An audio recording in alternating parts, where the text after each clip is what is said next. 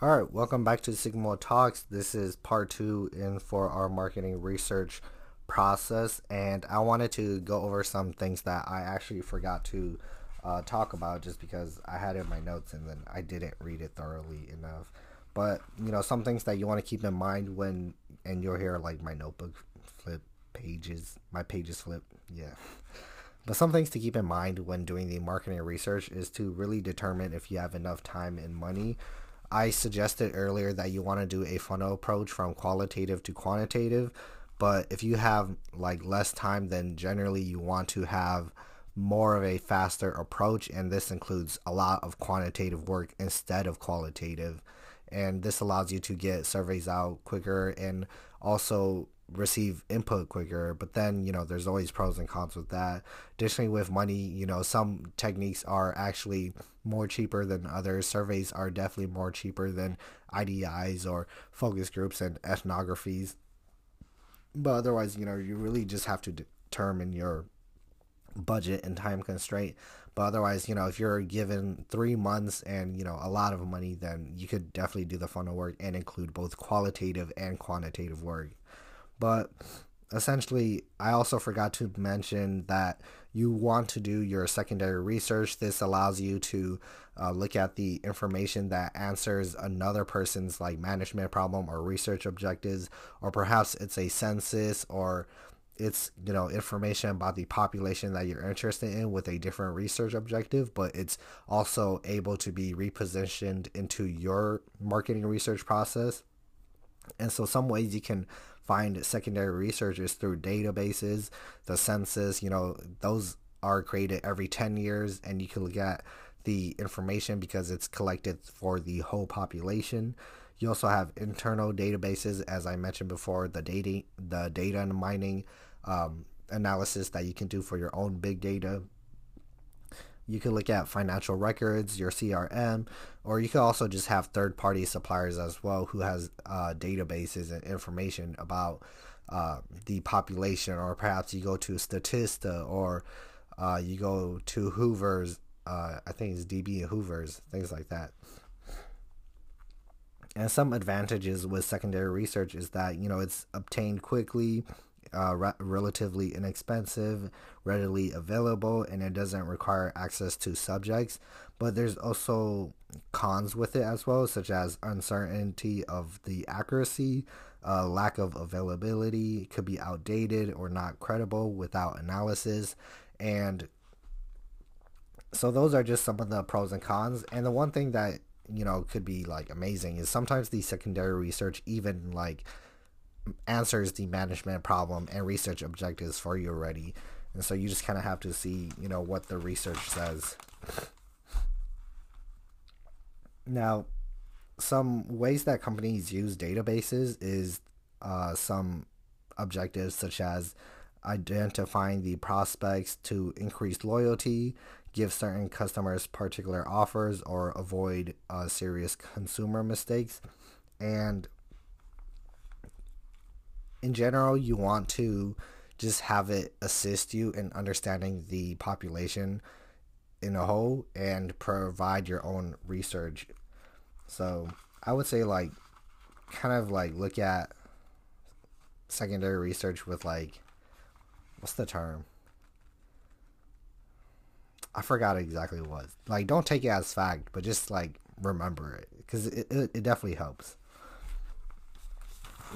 So with one of the research designs, you also have another method that I didn't talk about, and it's observation, right?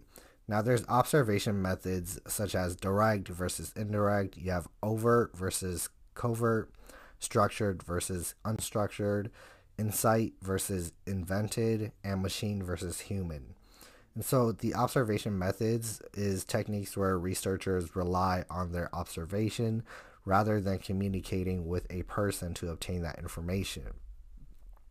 And most of the time, I had done observations where it was overt and indirect, but also unstructured.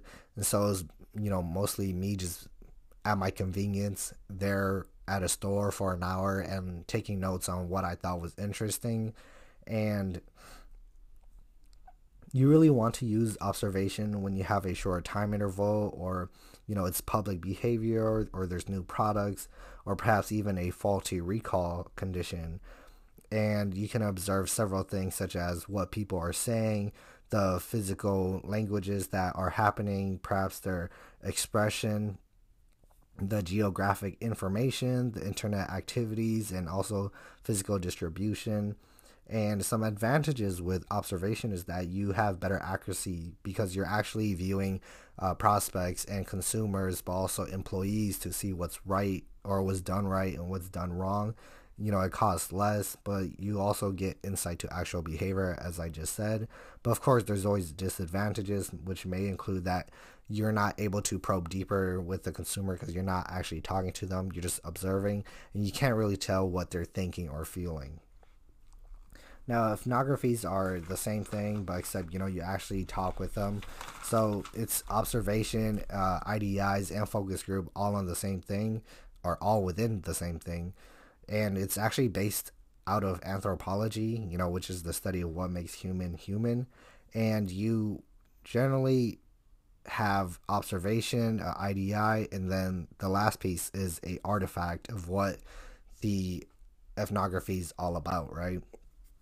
So an artifact is something that you gain from the ethnography that essentially symbolizes what the consumers are thinking, how they feel, essentially kind of like a summary for it all. And some uses for the ethnography is to be explorative, to immerse yourself and be the consumer, to uncover true consumer behaviors and attitudes and understand the customer journey. And it's generally good for new product development, customer service improvement, brand identification, to develop customer profiles, communication message development. And if you want to be successful in ethnographies, there's several tips that I'm going to list that will help you with just that. And it's to just watch, blend in, dress the part, listen, dedicate time, be patient, and be flexible. And so now that we've done ethnographies, let's move on to focus groups. So when you recruit for focus groups, you want to generally have a list or go through social media and see who's interested. And usually, you want more than one focus group, of course. Two is good, but the more the merrier. There are some companies that even does like 12 focus groups. So you really want to put in the work and make sure that your results are accurate. And when you're creating your discussion guide, which is for the focus group or the IDIs, you can use the same one for IDIs and focus groups, but just relatively different questions. You want it to, in a way, have a funnel approach, but in a way, kind of to screen them. But screening is more for the survey process. But generally, when you do the focus groups, you want to have an icebreaker. An icebreaker allows you to create an environment where consumers feel comfortable talking about whatever topic you have in mind, right?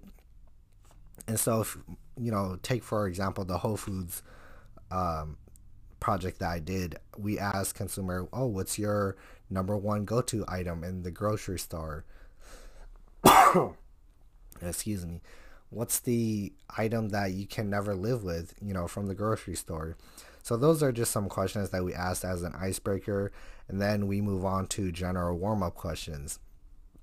And this is, relatively like from A to B, and we start asking questions such as, what retailers do you shop at? And we don't give away, the number one thing that we want to know right away. We just want to have a general warm-up and also just understand where they shop. And we ask, what are certain things that you look for when choosing a place where to shop, and we don't go directly into asking about Whole Foods. After the general warm-up, that's when we go into specific projective questions, and this is when we're asking more about Whole Foods, and then we go into concept, right, where we actually talk about Whole Foods as well. And so we began asking, well, if a student discount was available at Whole Foods, would you shop there?